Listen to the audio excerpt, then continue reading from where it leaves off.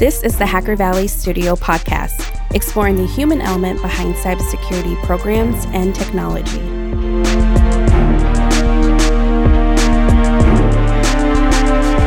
Axonius has crossed the chasm, the first company to solve the cybersecurity asset management problem. Gartner has recognized cyber asset attack surface management, CASM, as a category in their Hype Cycle for Network Security 2021 report. Axonius gives its customers a comprehensive, always up-to-date asset inventory, helps uncover security gaps, and automates as much of the manual remediation as you want. Take a look at Axonius and give your teams time back to work on the high-value cyber initiatives they were trained to do. Welcome to a new season of Hacker Valley Red. This season is themed A Hacker's Mind. And throughout this season, we're going to be getting a fresh perspective on how some of the best hackers in our industry work. We also speak to threat intelligence analysts and criminologists to learn how they track the tactics of a hacker. To start out this season, we speak to Chris Hadnagy, the author of Human Hacking: Win Friends, Influence People, and Leave Them Better Off for Having Met You.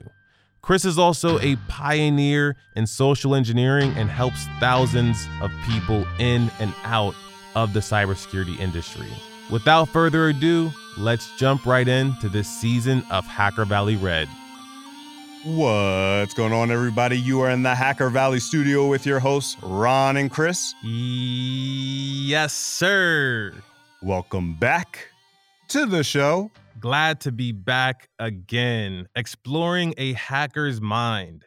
This episode, we have an individual that has just about done it all, from creating the world's first social engineering framework all the way to hosting a world-renowned podcast, and in fact, the first social engineering podcast. Our guest this episode is Chris Hadnagy, founder and CEO of Social Engineer LLC and repeat guest on the podcast. Chris, welcome back to the show. I am excited to be here. I love this show, so thank you guys for having me back.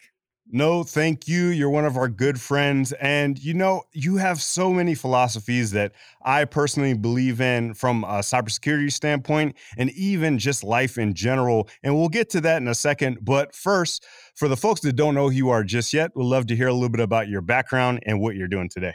Sure. So the quick bird's eye view of this is I started off in the industry really as an exploit writer, but not good at that. So I want to really caveat that. I stunk at that job. So I was working with offensive security as a pen tester and a trainer and trying to write exploits. And when I realized that that was not going to be my future, I started dabbling in social engineering. And it worked, but I didn't know why or how. And that's when I created the world's first framework by just reading 1 billion books on psychology, influence, persuasion, nonverbals, facial expressions, just reading everything I can and documenting things I would try and looking at the science and going, okay, I tried this worked, this is amazing. And that created the first framework, which led to my first book that came out in 2010. I would not read that one if you haven't read it. I would avoid it. It's really bad. I mean, it really is. But then I went on to write 3 more books after that. And just this year, the beginning of this year, my 5th book came out, which is a culmination of the last, I got to say, 12 years, 11 years of my life, which is applying social engineering now to something completely different, which is everyday life and not to security. So that's called Human Hacking: Win Friends, Influence People, and Leave Them Feeling Better for Having Met You. It's that last piece of that title that really stuck out to me, is the leave them better off for having met you. And the reason why that's so important to me is that's ultimately my goal in life. Is I want to be that person when I walk in a room. I want to make everyone's life better, whether it's through making them laugh, giving them knowledge, or just making their day brighter in general. When I think of someone that could do that, I think of someone like maybe like a Barack Obama. If it's not every day Barack Obama would walk into your barbershop, but if he did, it might change your day and it might change your year. You're like, oh, I got to meet Barack Obama this year. And of course, I might never get to the level of Barack Obama, but I still want to have that mindset of making people's lives better for being a part of it, because no one wants to be that person that brings them down. Why was that such an important part of even the title of your book? It's a great question, first of all. As always, you guys do this. It's like amazing. But when I started off in this industry with my own company, started Social Engineer, I had a mentality that I see often in this industry, which is I have to win. Right? I must win at all costs. I don't care how people feel. I need to win because my value is wrapped up in my ability to succeed as a pen tester. And I saw that attitude led to a lot of really negative consequences for my clients because I would oftentimes step over the boundaries and I would start using manipulation. And yes, I would win at the end, but then I would never get the repeat client. And people would feel bad and my conscience would bother me. And it just didn't feel nice. So I challenged myself. I said, one day after a really bad test where I really used a negative pretext, I said, okay, can I do this job and not be a jerk? Like, is that even possible? Can Mm. someone do this job and really leave people feeling better for having met you? And I said, I'm going to challenge myself for the next 6 months. I'm not going to use one pretext that is fear inducing, like no breaches, no threats, no firing, nothing really damaging. I'm going to use pretext that when someone found out it was a test, they can laugh and go, ha, you got me, man. And I said, Mm. I'm going to challenge myself. Next 6 months, let's see if I can do this.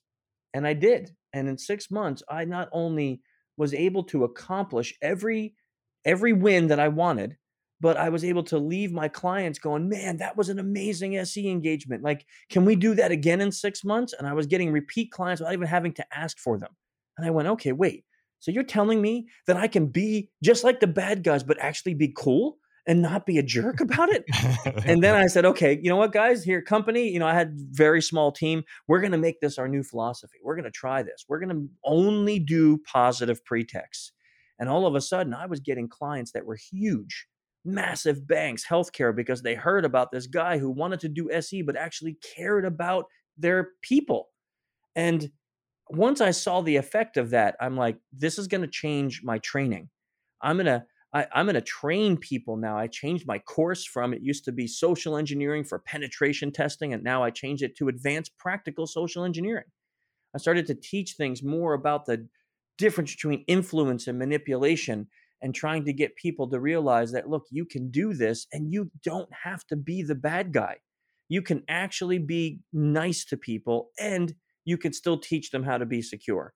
And that really adjusted everything. I mean, my company philosophy, the way I worked, the way I treated my employees, my family, everything. It actually affected my whole life, that philosophy. I want to dissect the title a little bit more. So you also have win friends and influence people. And I like the difference that you talk about between influence and manipulation, really setting a difference for yourself there. And I'm sure when you're being more nice and kind to people, leaving them better than before you met them, they probably want to be your friend even after the engagement. Maybe a few people have said, hey, like, let's definitely hang out like you were talking about as you were social engineering me. But I did want to ask, in your perspective, what is the difference between influence and manipulation? Where does the line start and stop? Yeah, so the title of my book is like a homage to Dale Carnegie, right? So he wrote that book Yep. hmm so long ago, like back in I think it was even the 30s. And that's a pivotal book for me. Like when I read that, I was like, wow, this book is ancient, but it's so applicable. It's amazing. So I kind of said, I want to give homage to him, but add a 2021 flavor to it because we are in a time in the world where I feel like when you just look at how people communicate on the internet, over Twitter, over the web, it is horrific. I mean, people say some of the most horrible things to complete strangers that you wouldn't say to your worst enemies. It blows my mind. So I look at, okay, influence versus manipulation. Well, if I use the phrase, hey, he's an influential person, he's an influencer, we think of someone positive. We think of someone who motivates people to take an action or someone who would be a role model. But if I say, wow, that person's a manipulator, people don't go, oh, really? Wow, that's cool. No, they go, oh, really? Oh, man. We think of manipulation kind of like forcing. So I always define influence as getting someone to want to do what you want them to do. Because if it's your idea, that means you thought about it. You've accepted it as your idea, and now you're going to take action on it. But manipulation, I define as getting someone to do what you want, period. That's it. It doesn't matter if you like it. It doesn't matter if you want to do it. It doesn't matter if you agree with it. I'm going to get you to do it. And at the end, most of the time, what's left is what we call buyer's remorse. Somebody feels bad about the action they just took because they took it and didn't really want to do it. So I find that those differences to be essential in understanding that definition and why I chose it in the book. It's such a human book, pun intended. In the book, you talk about the last time you used manipulation on a job. And I'm not going to spoil it for everybody out there, so definitely read it. But you talk about what you did and how it made you feel after the fact. And so when you look at the thing that you're trying to put out there, the positivity, to have that offensive mindset but not be a jerk about it, that's a really hard line to balance. And one of the things that was so incredible to me, and it's such a slight detail, but for the folks that read the book, they'll see what I'm talking about, is in the very beginning of the book. Someone might say, I'm going to get this book and I'm going to use it on my spouse. I'm going to use it on my business partner. I'm going to use it on my friends. But in the very beginning of the book, you have a contract that's there for ethics. And there's a line for them to write their name on that dotted line, so that even if they were going to use that for ill reasons, when they see that contract, that might cause them to pause and really think about the intention that they have with using the stuff in the book. Because the stuff in the book could be used to build relationships. It could be used to build businesses and business partners and husband and wife or spouse in general. There's so many things that you can apply these things to. But when you see that contract in the beginning of the book, it might change how you use the information. What was the thought process that went into even putting that in the very beginning? Yeah, I love that question because I had someone ask me, like, you can't enforce this, so isn't it silly to put it there? And I'm like, no, think about it. There's high schools all over this country that do drug-free contracts with students, right? So a student will willingly, they don't force them, willingly come in and sign a contract saying that for my 4 years here in high school, I promise to not abuse drugs and to not get drunk and to not party too hard. And it's a piece of paper that's non-enforceable. But there's something psychological that happens when we sign our name to a contract. It's almost, you think of the principle that Robert Cialdini came up with in his book Influence, that talks about commitment and consistency. That when we commit to a certain action, we're basically telling our brains, I've made this decision. Now, our brains get hurt if we decide to become inconsistent with that. So it really takes a lot for us to change our minds on things. So once we say, I commit to this, I'm going to do it. Now our brains want us to be consistent. And this works in all ways, even with negative biases. If I decide I don't like somebody because of one thing or another, my brain only looks for proof that I'm right. So if I commit to a good thing, my brain only looks for evidence to say, yes, what you're doing is good. So you got to keep doing this. And it rewards us when we do with dopamine. Mm-hmm. So that contract in the beginning, when I put it there, my thought was, yes, you're right. I can't enforce this. There's not a legal binding agreement here. But if you agree to sign this and say that before I read this book, I realize that I'm basically arming you with a weapon, right? It's like taking you to the gun range. I'm giving you a weapon, and this weapon can hurt people, and it can really damage lives. So I want you to commit in your heart, in your mind, and on this paper that you're not going to use these skills to be mischievous, devious, or manipulative. And if you can commit that, then you're more likely to not break that commitment to yourself by signing that contract in the beginning.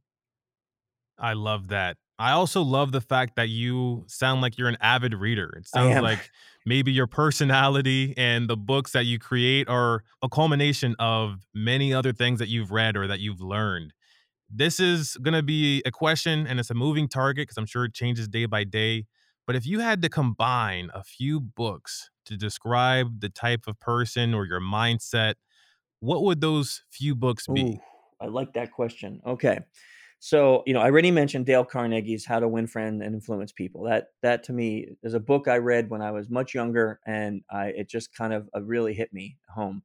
But if I had to think about the books that really stick with me now and that I use on a daily basis in my job and in my life. Amy Cuddy's Presence, just an unbelievable, life-changing book, because it's not just about the science that she conducted. It's about her overcoming unbelievable Hmm. odds, people telling her to her face that she is going to fail, and she doesn't. And that to me makes this book like better than any, fake fiction you can read, Right. right? Joe Navarro's What Everybody Is Saying. I love that book because it breaks down such a complex topic, and he writes like he's your dad or your granddad just talking to you, like a nice guy just saying, "Hey, let me talk to you here about this, and here's what this means based on my experience."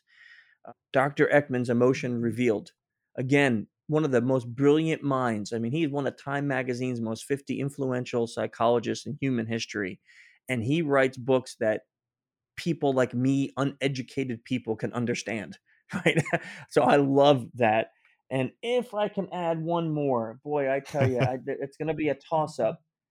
Man, it might have to be two, Do it. because I really love Daniel Goleman's Emotional Intelligence. Yep.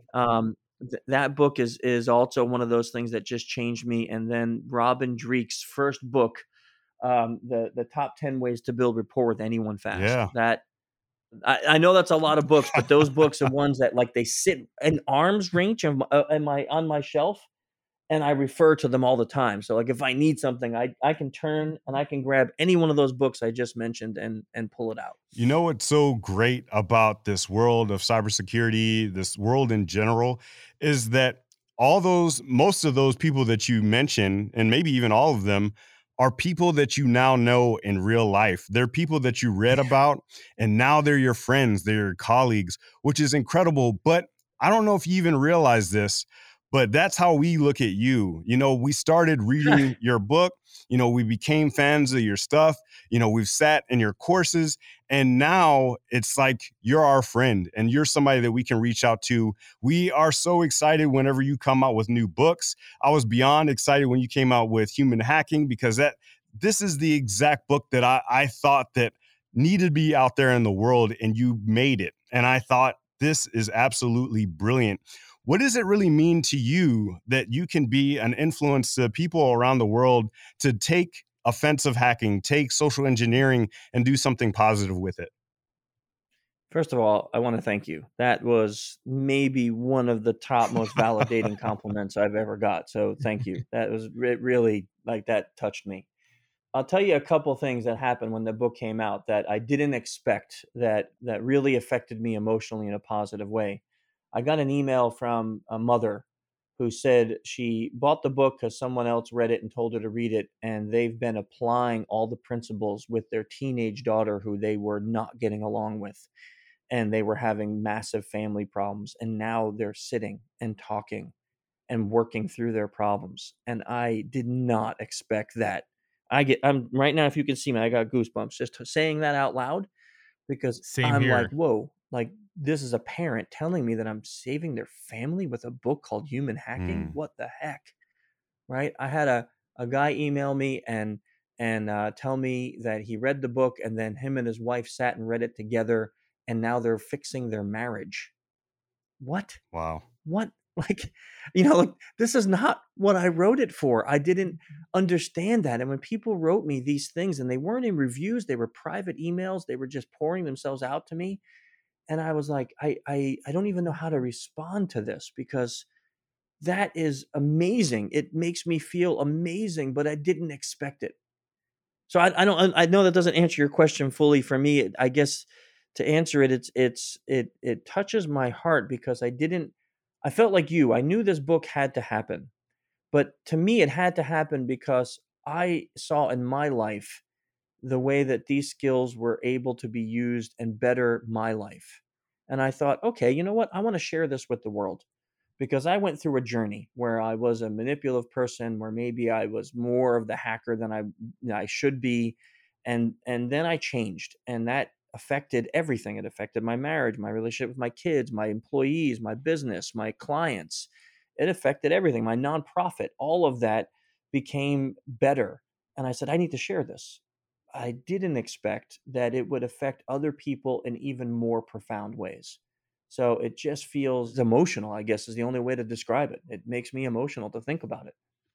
And the reason why I felt like this was such an important book to be out there is because quite often I was the odd person out. When I was a kid, people made fun of me. I didn't have any friends. And to be honest with you, I felt quite alone when in my childhood, all the way through middle school.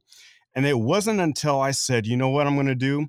I have this class, this is gym, but the gym teacher just didn't care about what anyone did. So a lot of folks just sat in the bleachers and you could do whatever you wanted to do. You didn't even have to dress up. What kind of school is this? But so I said, you know what I'm going to do? Because I have this time and everyone's just sitting around, I'm going to walk up to a new person each day and get to know them. And sure, I might be met with rejection. Sure, a person might make fun of me, but I'm going to continue to try and to build rapport with people that I don't even know.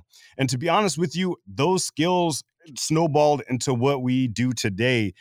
One of the things that is still one of our favorite comments from you is that, we ask questions that no one's ever asked you before. Yeah. In the very first episode we had together. And so that stuck with us and we doubled down on that. And we want to get better at asking those questions to really get to know folks, because sometimes when you go on an interview, they keep it very surface level and they don't get to know somebody. The one thing that I find fascinating about humanity and even the stuff that you bring up in the book is you talk about empathy, and you even have like a little call out box about empathy. What does empathy mean to you? And what would you say is one of the best examples of empathy that you've seen in your life? Man, there you go. Like you are accomplishing your goal, first of all. Okay, just so you know, you are accomplishing your goal. For me, empathy so actually even more than me. Scientifically, empathy is the thing that connects us as humans. It's the one feeling that we have where we can look at somebody and it puts us on the same plane as them. When you see someone who has a prejudice or a serious bias against someone, then they lack that. They lack empathy. People who feel contempt don't have empathy. Psychopaths, sociopaths don't feel empathy. It is such a strong feeling that we have that it connects us. It's what motivates us to care for others and want to take care of others and want to help others and be good people. And yet people who are very empathetic can also feel so much that they can be hurt more easily, right? So there's a pro and a con. There's some danger to it. You got to watch yourself if you're a very empathetic person. But maybe to me, and this is going to seem a little braggy because it's about my daughter, but but I'm really proud of her for this. She was much younger, and I had been working with her and teaching her nonverbals and showing her how to read faces, and not to make her a superhero, but to tell her like this can help you communicate better. If you understand emotions that people are expressing, then you can communicate better with them. And one day, my wife and my daughter and I were driving. We lived up in Pennsylvania. We were driving home and we were in a little city area. So I was maybe doing 30, 35 miles an hour. And we passed this woman sitting on a bench. And my daughter said, "Dad, did you see her face?" And I said, "Oh, no, I wasn't paying attention." And she said, "She is really, really sad, more than sad. She's showing grief. We need to turn around and make sure she's okay." Hmm. And I said, "No, honey, like she's a stranger. We're not." And she's like, "Dad, you always taught me that if we have the power to help someone, that we should." And I'm like, "Oh, man," like using my own words against me, right? So I'm like, "Okay," I do a U-turn and I said, "Just wait. I want to make sure she's like mentally stable and whatever." And of course, she doesn't listen to me. As soon as I park the car, Maya hops out and she runs over to the woman. She's like maybe 8 or 9, maybe somewhere around there. And she looks at the woman and she says, "Hey, my dad and I were driving by and you look really sad. Are you okay?" And this woman just pauses and looks at this little girl like who are you? Like what? Like, not mad, but just shocked, surprised. And she looks up at me and she just starts crying. And she goes, "My husband just kicked me out of the house and I have nowhere to go and I'm trying to find a shelter and this and that and this and that." And Amaya sat down next to her and just said, "Let us help you. Let us help you find a place to go. Let's make a couple calls." Let's see if we can get you a place to be warm. And this woman just was crying and just said to me at the end, "Can I hug her?" And I said, "Yes, of course." Mm. And, we gave her a little help. And at the end, she was like, "I'm going to be fine. I have some friends coming. It's going to be okay." And she just thanked us for stopping and just giving her a moment to be a human and let her have her emotions with no judgment. And that to me is what empathy is. It's understanding that, yeah, did she act the way that I would act? No, but that doesn't matter. Empathy says it's okay. It's okay. You have your emotions and your emotions are okay. And it's not up to me to tell you how to express them or feel them. I need to try to understand why you are expressing them this way. And that gives me understanding, compassion, and sympathy for you, which all are aspects of empathy. So that to me is a story I told in the book because it just stuck with me for my life, and it was one of those things that it was a proud dad moment to see my daughter applying those lessons, and becoming the person she is today. And yeah, it's a powerful connection tool.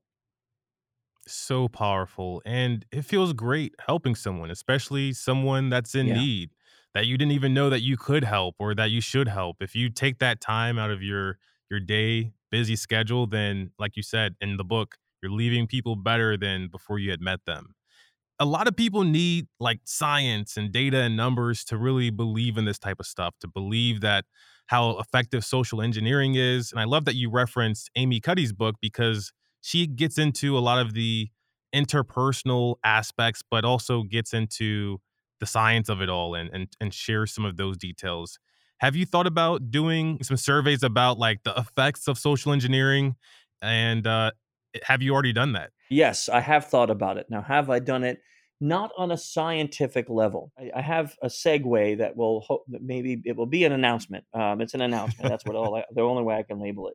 But I am about to launch something called the Institute for Social Engineering, and it is going to be a wonderful 6-month school where people can go from any spot you're at, from zero if you are, to getting a job in infosec, with practical, hands-on, applicable education. We're not talking about sitting around reading books and answering Q&A. We're talking about live hacking experience. And to do that, I'm working with this amazing woman, Patricia Bockelman, who we hired on at SECom. And she is master's degree, PhD in understanding all this stuff. I can't even say the things that she understands because I don't know the words. I'm not that, and she wants to help me produce science behind understanding what makes someone a good social engineer. And when we say good, I don't mean from the malicious point, a good professional social engineer. So that way we can educate those skills and get more people like that in the industry. And also help companies avoid those people who appear to be good social engineers but have a lack of morals and ethics, because they do more damage to you, your company, and your clients than not. And there's many of those out there. So trying to really enhance those topics. So yes, I want to do more scientific research into this. For now, what I do is I use the science that is from the greatest minds on the planet, like Mhm. Amy, and like Dr. Cuddy and Dr. Ekman and Joe Navarro. I look at their research and all the years they put into these things, and I say, okay, how does this work?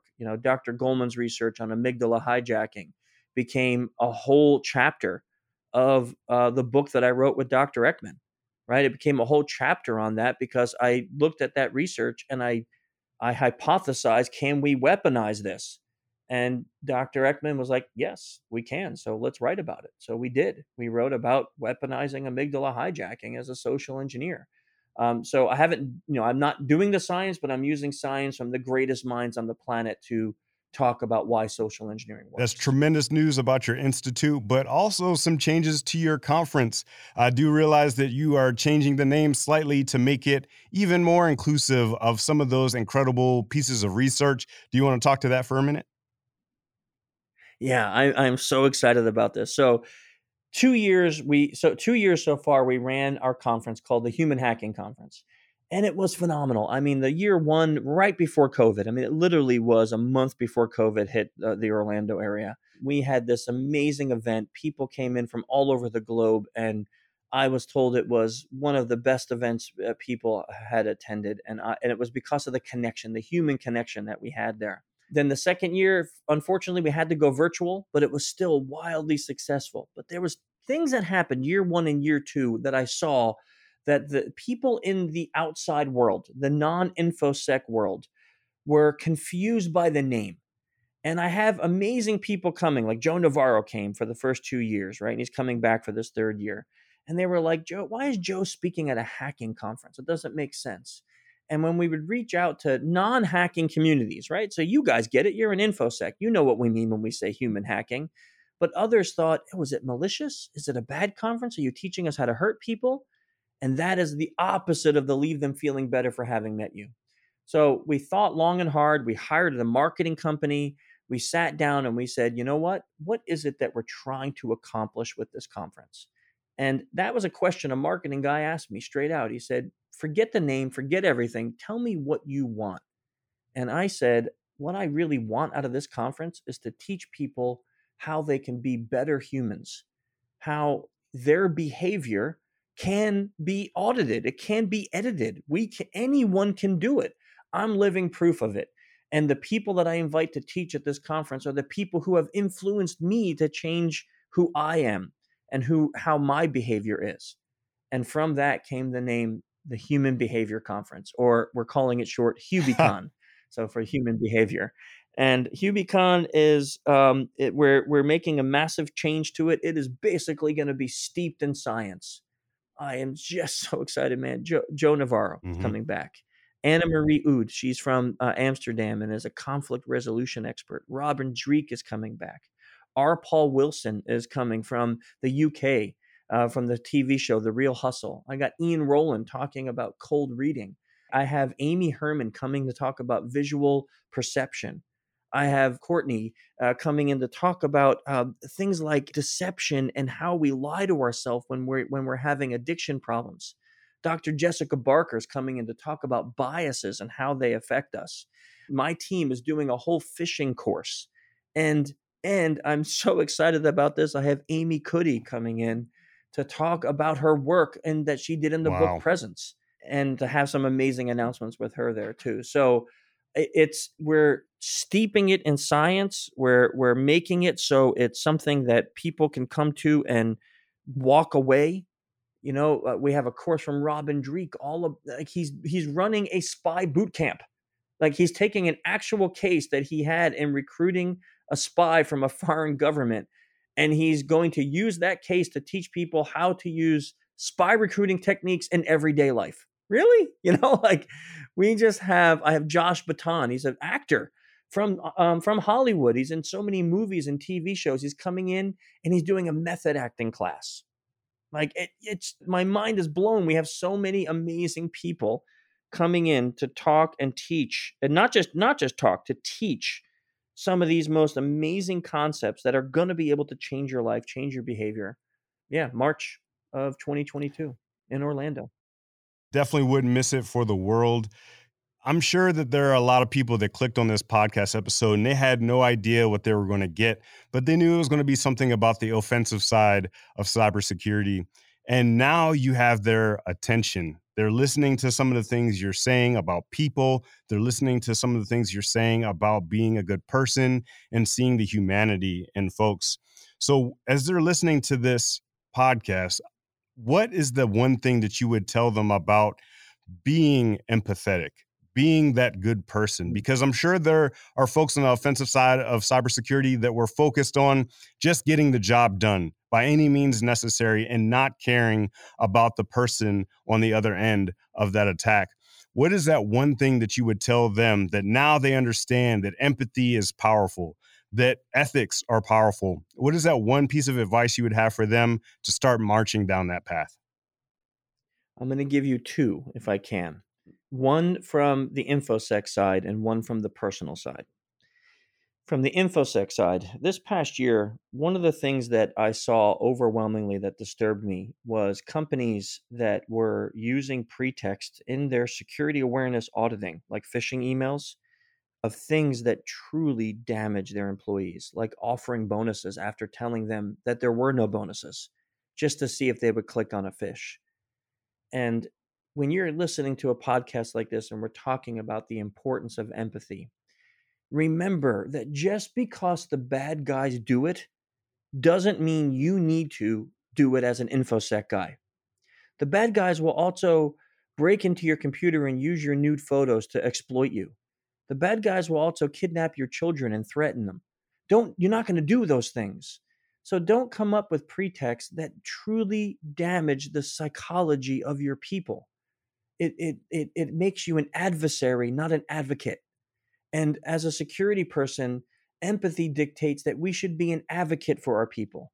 We want them to be secure. We want them to be safe. We want their families to be safe so they can enjoy coming to work and supporting their family by making our company awesome. We're not going to do that if we create an unethical and a lack of empathy in the way that we audit them. And the second thing I'll say, if I can, is because this is not just related to InfoSec, this is related to all of us, is that right now on the internet, there is so much hate. There is so much dissension. In this country, we have turned wearing a mask and getting a vaccine into something political. We have turned our opinions into the only thing that counts. And if you tell me my opinion's wrong, I hate you as a person. Empathy can change that.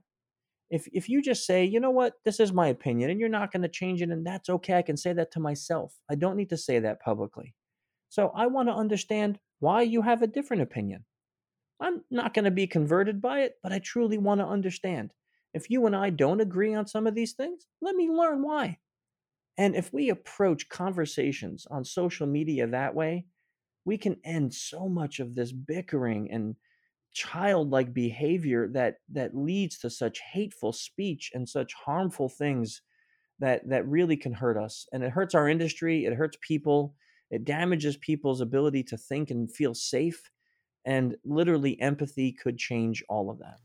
Chris, as always, it is an honor to have you on the podcast. You just gave us a pure masterclass on hacking empathetically. For the folks that want to stay up to date with you, your books, your conference, your institute, and all the incredible things you have going on with you and your company, what are the best ways that people can do that? So probably the one easy way is I'm very active on Twitter at the handle Human Hacker. And we will be releasing everything on that, there. And then you can come to social-engineer.com or social-engineer.org for information on other things that we'll be releasing. But I always put everything through my Human Hacker Twitter account. I have the privilege of writing a column for Psychology Today, so I tweet that and any of the other things that I talked about, like the conference and the institute, will all be talked about on there as we make these announcements more public. Excellent. Keep up all the great work. I'm excited to keep following you and keep on having you on the podcast. We'd highly recommend everyone to do the same. Thank you so much, Chris, and we'll see everyone next time.